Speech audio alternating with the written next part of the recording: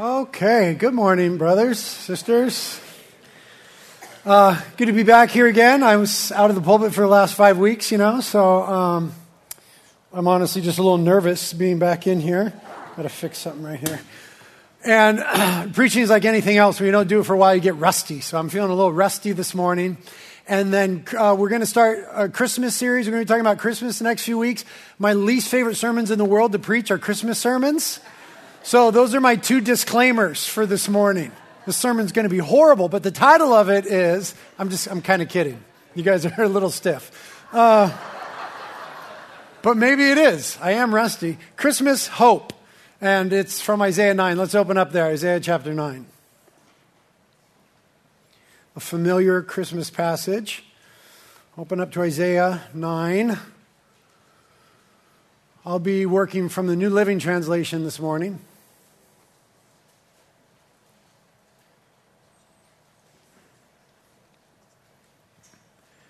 Give you a second to get there. Is it warm in here? It feels warm to me. It's hot, huh? Austin, what's going on? Everyone's saying it's hot. You notice how 1 week here at Reality it's like freezing cold and then it's hot? Skiba, you don't know. You're always cold. I'm kidding. Sorry. We got to get down to the Word of God. Okay. See, I told you I'm rusty. Christmas Hope, Isaiah 9. Reading from the NLT, starting in verse 1. The word of the Lord says, "Nevertheless, that time of darkness and despair will not go on forever. The land of Zebulun and Naphtali will be humbled, but there will be a time in the future when Galilee of the Gentiles, which lies along the road that runs between the Jordan and the sea, will be filled with glory. The people who walk in darkness will see a great light. For those who live in a land of deep darkness, a light will shine. You will enlarge the nation of Israel, and its people will rejoice. They will rejoice before you as people rejoice at the harvest, like warriors dividing the plunder. For you will break the yoke of their slavery and lift the burden from their shoulders. You will break the oppressor's rod, just as you did when you destroyed the army of Midian. The boots of the warrior and the uniforms blood-stained by war will all be burned. They will be fuel for the fire. For a child is born to us. A son is given. The government will rest on his shoulders, and he will be called Wonderful Counselor, Mighty God, Everlasting Father, Prince of Peace. His government and its peace will never end. He will rule with fairness and justice from the throne of his ancestor David for all eternity. The passionate commitment of the Lord of heaven's armies will make this happen." This is God's word. Let's pray. Thank you, Father, for your wonderful word before us this morning and the hope that springs forth from the pages. Truly, your word is living and active. We ask that you would give us ears to hear your word this morning, but also that you would, by your Spirit, just do a work in our lives that would cause hope to spring up in us, a true joy in who Christ is and what's been brought to us and what is coming to us in Christ. That joy would form our lives and our thoughts and our feelings, sustain us in difficult days. So thank you for your word this morning. Living, active, and inerrant, wonderful, beautiful. Bring it alive to us, God. Please help me to teach and preach by grace and for your glory. In Jesus' name, amen. Well, Christmas time, Christmas in our culture, in our lives, has become to be about so many things. Right? There's so much going on at Christmas time. There's so much that sort of fills our hearts and minds. It easily becomes about the presents and the stuff for us. Can anybody relate? It becomes about the parties. It becomes about the shopping, the expense of it all, the busyness of the season. It becomes about all these different things. But originally, in the Bible, Christmas was about hope.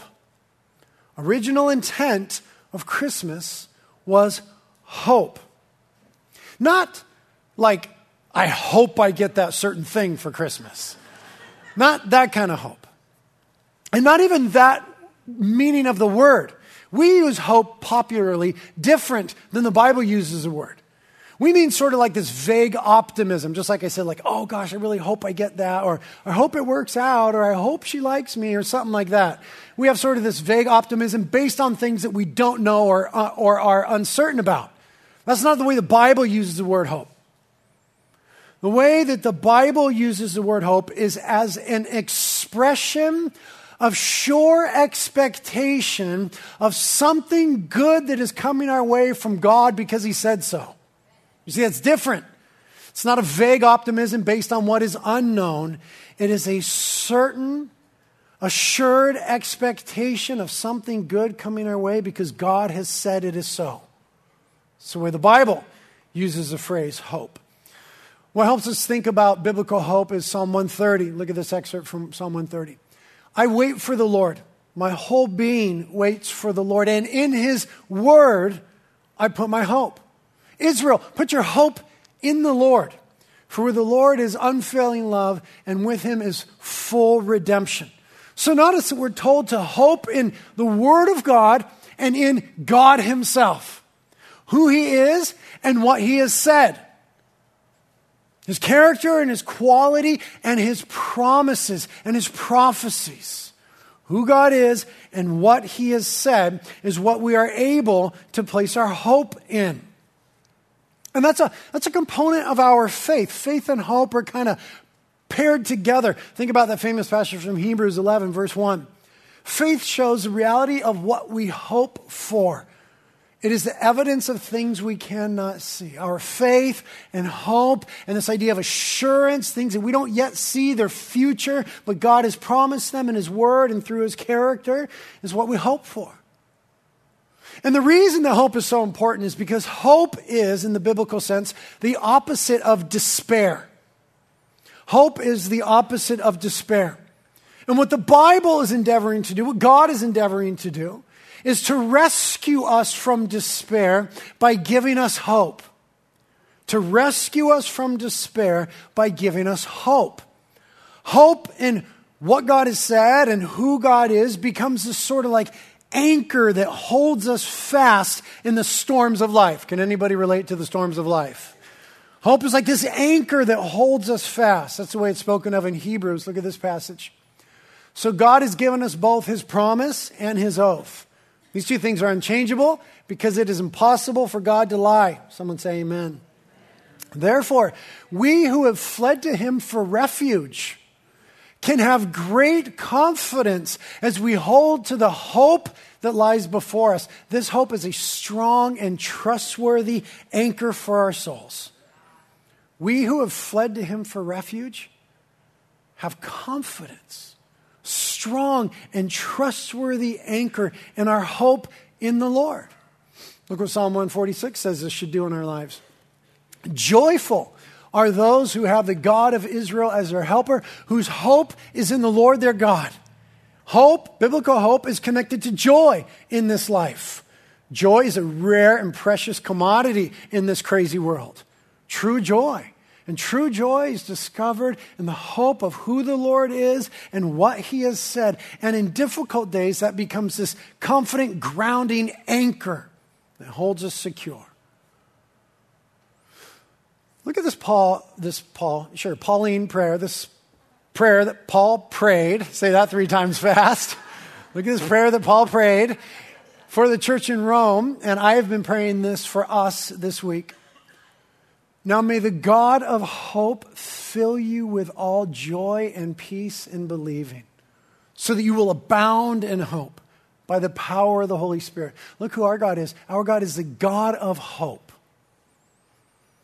That he would fill us with joy and peace in believing so that we would abound in hope by the power of the Holy Spirit. This hope is like a God thing, empowered by God, by his Spirit. Here's why biblical hope is so beautiful, and here's why Christmas is so important.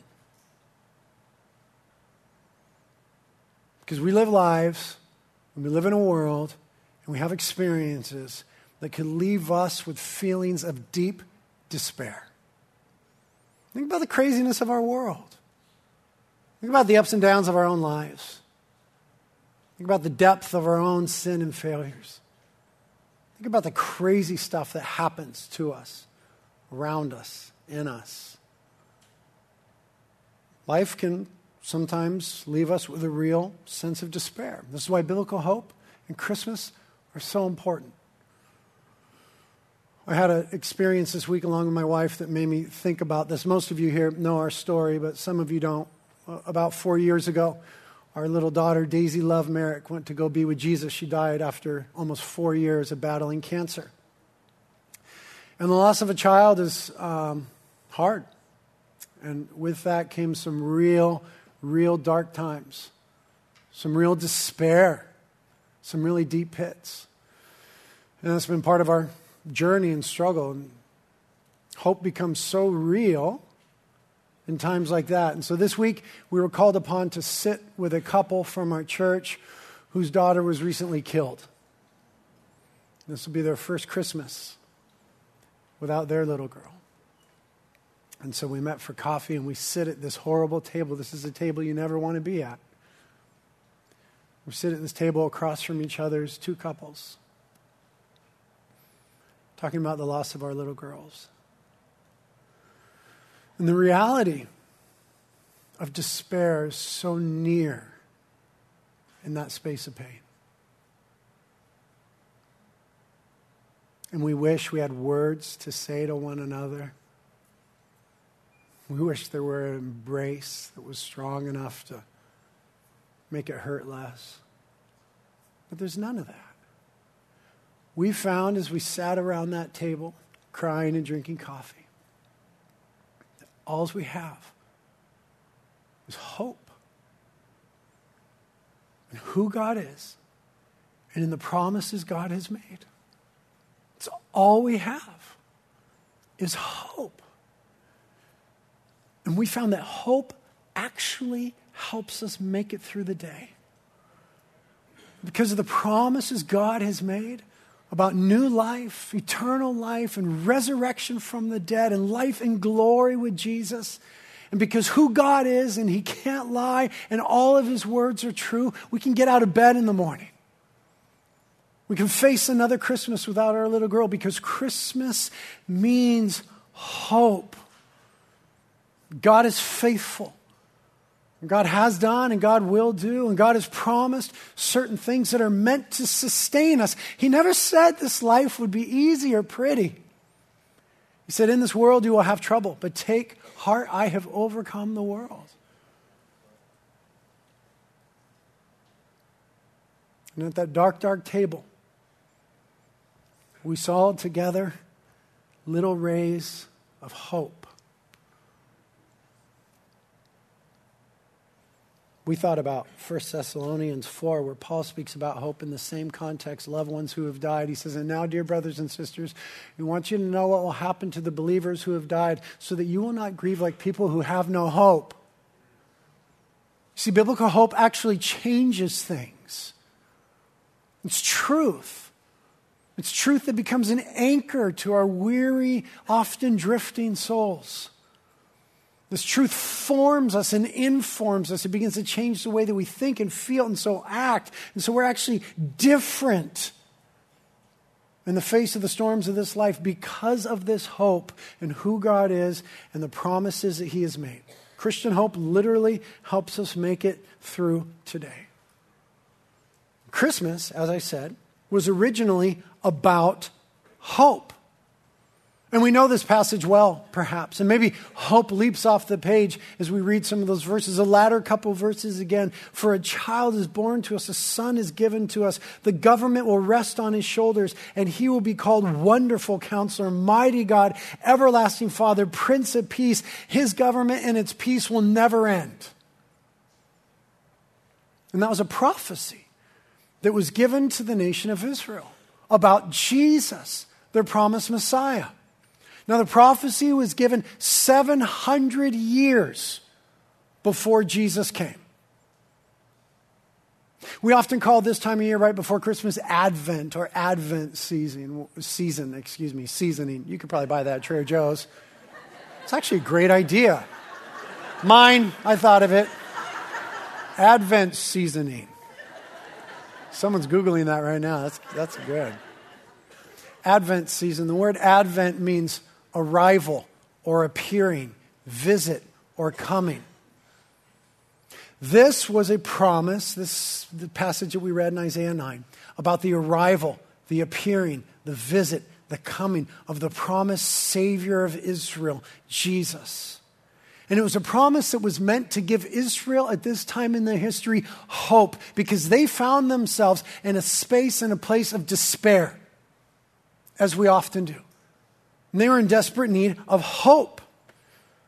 Israel was in despair. And in the context here, their despair had largely to do with their own sin, its ramifications, and their utter inability to make any of it better. Anybody relate to that? Anybody ever made a mess through sin? Raise your hand.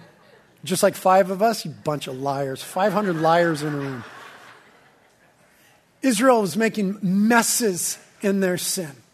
And the effects of it were reverberating throughout their culture and their lives and their families. And they discovered in themselves a real inability to fix it, to do anything about it. God was kind of pointing out to them their condition back in chapter 1 of Isaiah. We'll put it on the screen for you. Listen to what this says. Listen, O heavens, pay attention, earth. This is what the Lord says. The children I raised and cared for have rebelled against me. Even an ox knows its owner and a donkey recognizes its master's care, but Israel doesn't know its master. My people don't recognize my care for them. Oh, what a sinful nation they are, loaded down with a burden of guilt. They're evil people, corrupt children who have rejected the Lord. They've despised the Holy One of Israel and turned their backs on him. Why do you continue to invite punishment, he says to them. Must you rebel forever? And look at this description of them metaphorically. This is the state they were in because of their rebellion. Your head is injured and your heart is sick. You're battered from head to toe, covered with bruises, welts, and infected wounds without any soothing ointments or bandages. Look at this phrase. Your country lies in ruins. Your towns are burned, foreigners plunder your fields before your eyes and destroy everything they see.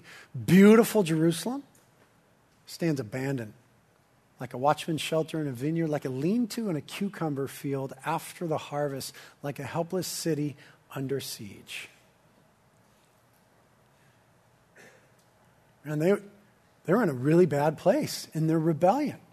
And they're running from and walking away from the Lord in their sin. And the reverberating effects of their sin were leaving them in this battered, bruised sort of condition.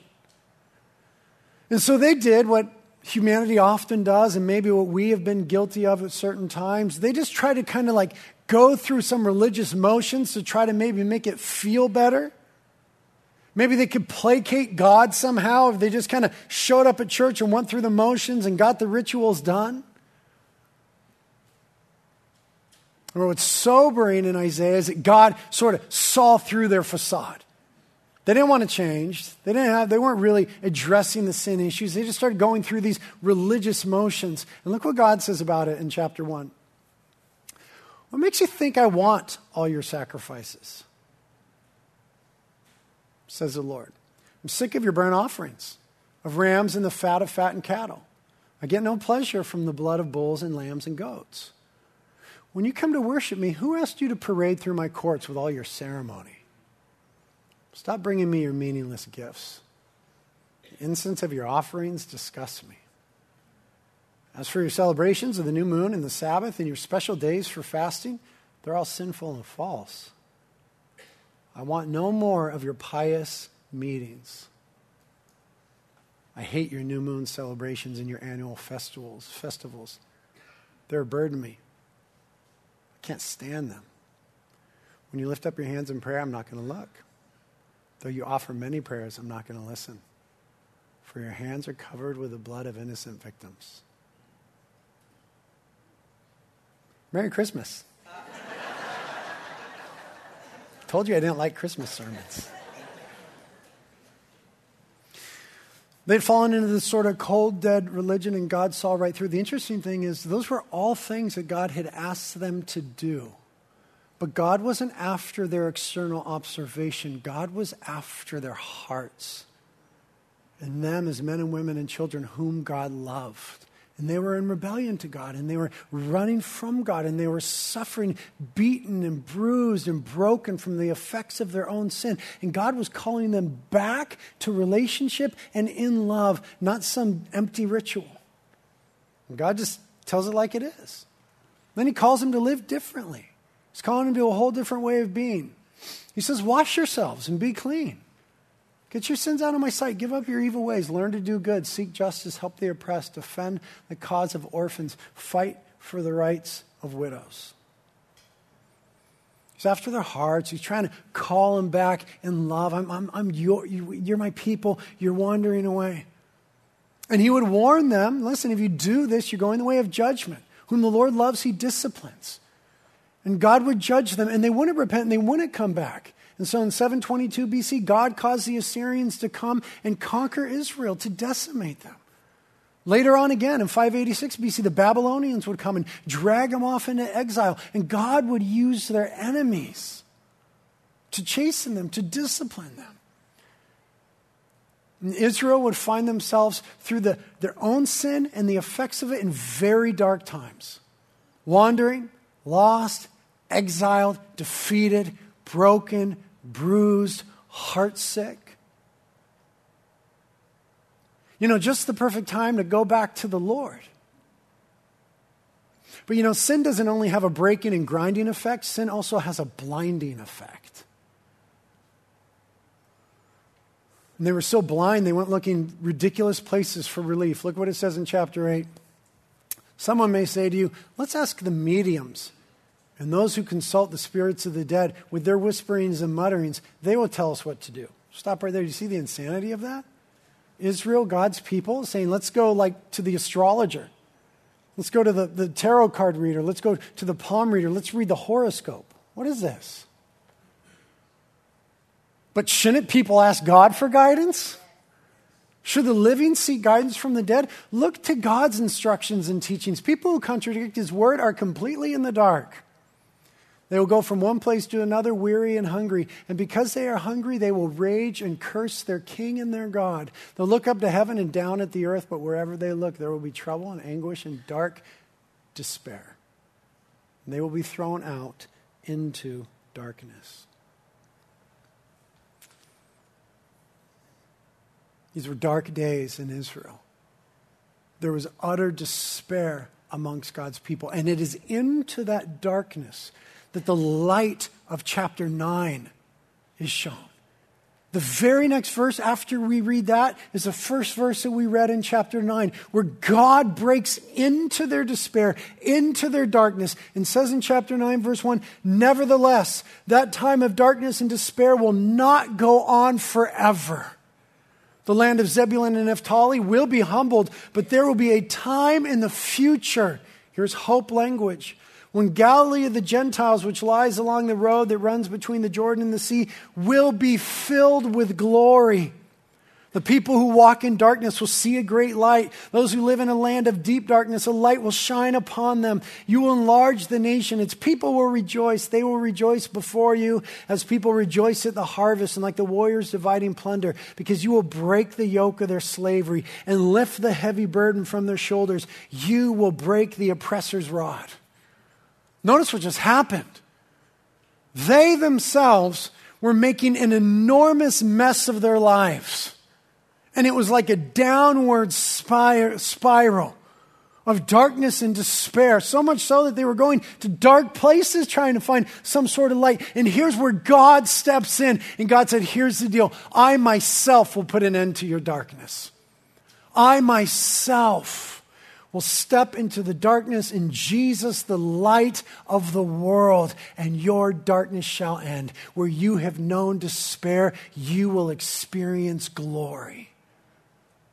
God steps into the despair, into the darkness, and offers them glory, hope in the face of despair. And this passage and its kind would come to form Israel. They would become a people of hope. It would inform the way that they lived and they thought about the world. It wouldn't only be the Assyrians. It wouldn't always be the Babylonians. Later, there'd be wow. That was straight Elmer Fudd, or who was that? Elmer Fudd? I couldn't do that again if I tried. I can't. It wouldn't only be the Assyrians, and it wouldn't only be the Babylonians. Later on, it would be the Medo-Persian Empire and then the Romans. They would find themselves to be truly an oppressed, dominated people, brought on through the consequences of their own sin. And so whenever they surveyed the world around them and the weight of it and the depth of it and the pain of it and the brokenness and their own captivity, what did they have but hope? It would form the way that they thought about the world, and they thought about their futures and their kids' futures and their grandchildren's futures. They would say, yes, these are dark and desperate days, but light is coming. It won't always be dark. We won't always experience this despair. Hope and glory are coming in the Messiah. And they would become a people of the Messiah who would have this hope that would sustain them. So you can imagine what it was like for them when they experienced that first Christmas. That's your cue, Rennie. That night there were shepherds staying in the fields nearby, guarding the flocks of sheep. Suddenly an angel of the Lord appeared among them, and the radiance of the Lord's glory surrounded them. And they were terrified, but the angel reassured them. Don't be afraid, he said. I bring you good news that will bring great joy to all people. The Savior, yes, the Messiah, the Lord, has been born today in Bethlehem, the city of David. And you'll recognize him by this sign. You'll find a baby wrapped snugly in strips of cloth lying in a manger. And all of their minds went back to Isaiah 9:6. A child is born to us. A son is given to us. The government will rest on his shoulders, and he will be called Wonderful Counselor, Mighty God, Everlasting Father, Prince of Peace. This is God doing for them what they could not do for themselves. They couldn't undo the effects of their sin. They couldn't navigate their way out of the mess or out of the storm. Couldn't save themselves, couldn't deliver themselves, couldn't overcome their enemies, could not escape from the oppression. This is good news. This is God doing for them what they could not do for themselves. He would say to them at one point at the end of chapter 1, I'll just read it to you. He'd say, come now, let's settle this, says the Lord. Though your sins are like scarlet, I will make them white as snow. Though your sins are red like crimson, I will make them white as wool.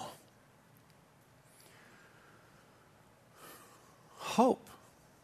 God would someday do for them what they could not do for themselves. Now, as Christians, we realize that this is what Christmas is about. It's about this hope. In Advent, these days leading up to Christmas, is about us identifying with, recognizing, somehow entering into the languishing despair of Israel as they waited for the Messiah. Recognizing, identifying with their inability to save themselves. And then celebrating the advent, the arrival, the coming, the visit of God's gift in Jesus Christ.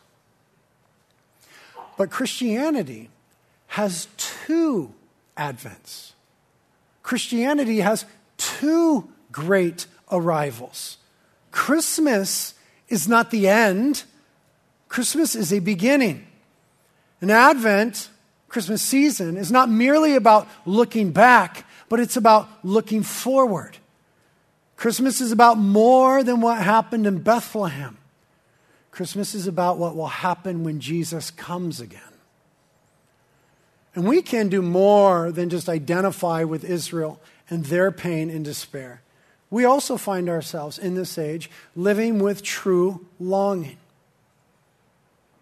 Can we relate to, at least metaphorically, that description of Israel and their sin? Running back to that, yeah, thank you. Where he said to them, your head is injured, your heart is sick. You're battered from head to toe, covered with bruises, welts, and infected wounds without any soothing ointments or bandages. Sometimes our own sin leaves us feeling this way. Sometimes it's the sin of people that we love. Sometimes it's the effects of sin as they reverberate through our culture and our world. Sickness, disease, death, perversion.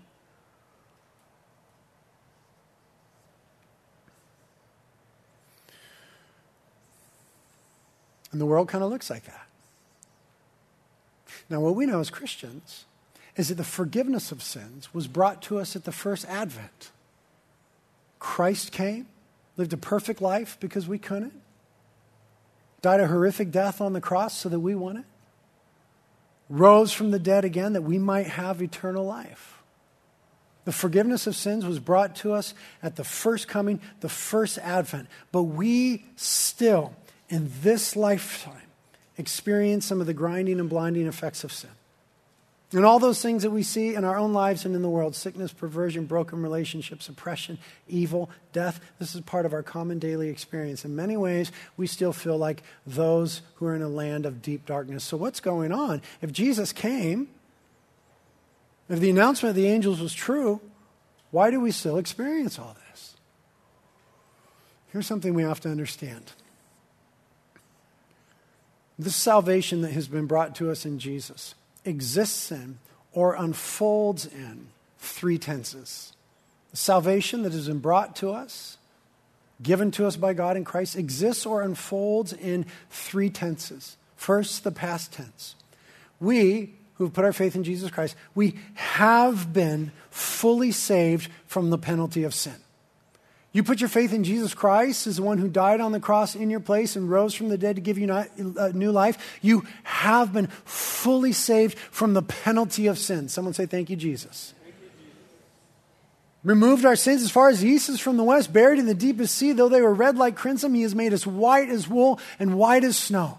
We have been fully forgiven our debt against God. Past tense, done. But there's a present reality to our salvation. We are being daily saved from the power of sin. We have been fully saved from the penalty of sin. We are being daily saved from the power of sin. You know what I mean when I say the power of sin? Anybody here know temptation? Anybody know the effects of evil in and around us, in the world around us? Forces of evil. And in God's love and by God's power through His Spirit and His Word, He's daily holding us and saving us and delivering us from the power of sin. Whether it's just temptation in here or wickedness out there, we are being daily held, sustained, and rescued by God in the face of the evil of this world. But here comes the really good news. There's a future tense as well. We will be ultimately saved from the presence of sin and all of its effects throughout history and the world. There is coming a day. It's called Second Christmas. You've heard of Second Breakfast, The Hobbit? This is Second Christmas.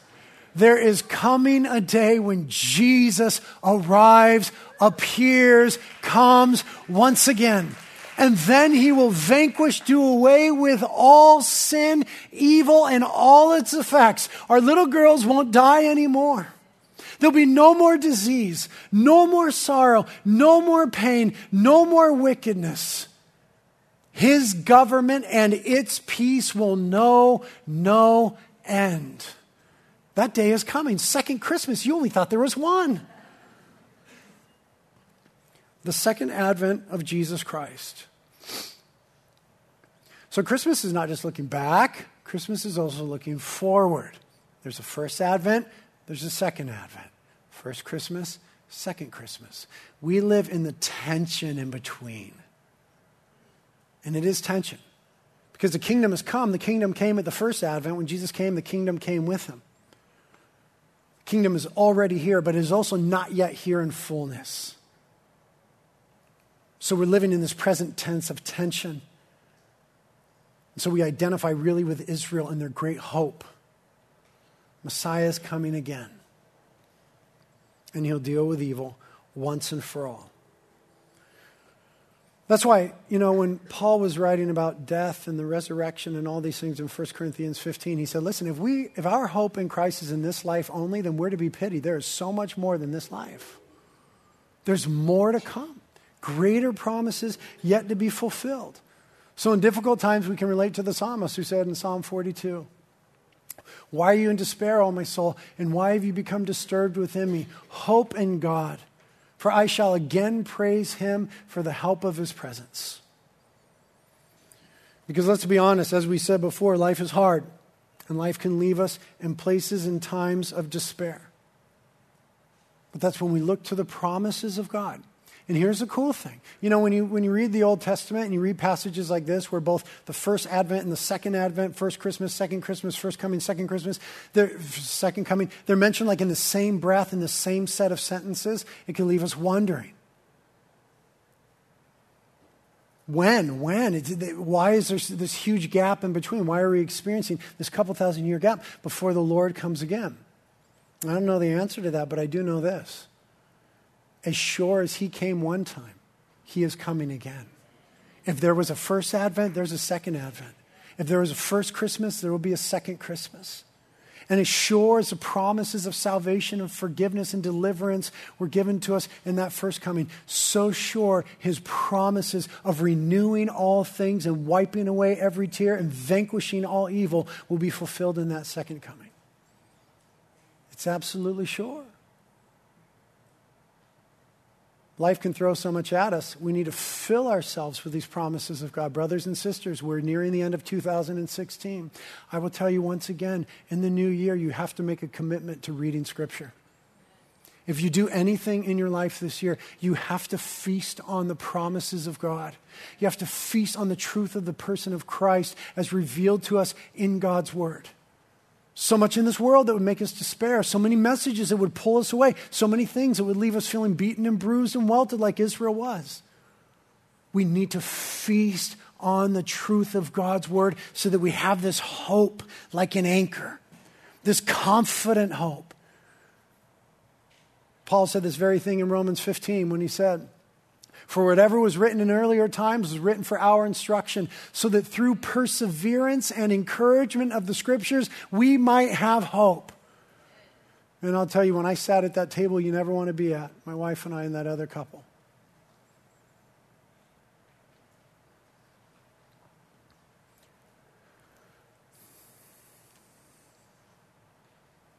If the word of Christ hadn't been richly dwelling in our hearts,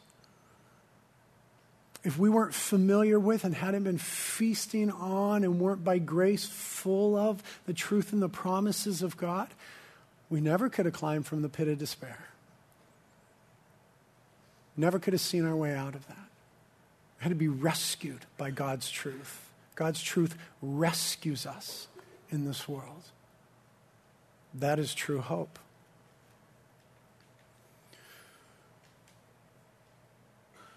My favorite verse from the book of Isaiah, big book, 66 chapters, is this one, and this is where we'll end. This is second Christmas right here. Ready? Second Christmas. "For God will remove the cloud of gloom, the shadow of death that hangs over the earth. He will swallow up death forever. The sovereign Lord will wipe away all tears. In that day, the people will proclaim, 'This is our God for whom we have waited, that he might save us. This is the Lord for whom we have waited. Let us rejoice and be glad in his salvation.'" That is Christmas glory. That is Christmas hope. It's been brought to us, and it is coming to us. So, dear brothers and sisters, hang on. Cling to Jesus. And when you lose your grip and you can't cling to him, the good news is that he clings to you. I pray that the God and the source of hope will fill you completely with joy and peace because you trust in him, and that you will overflow with confident hope through the power of the Holy Spirit. In Christ's name, amen.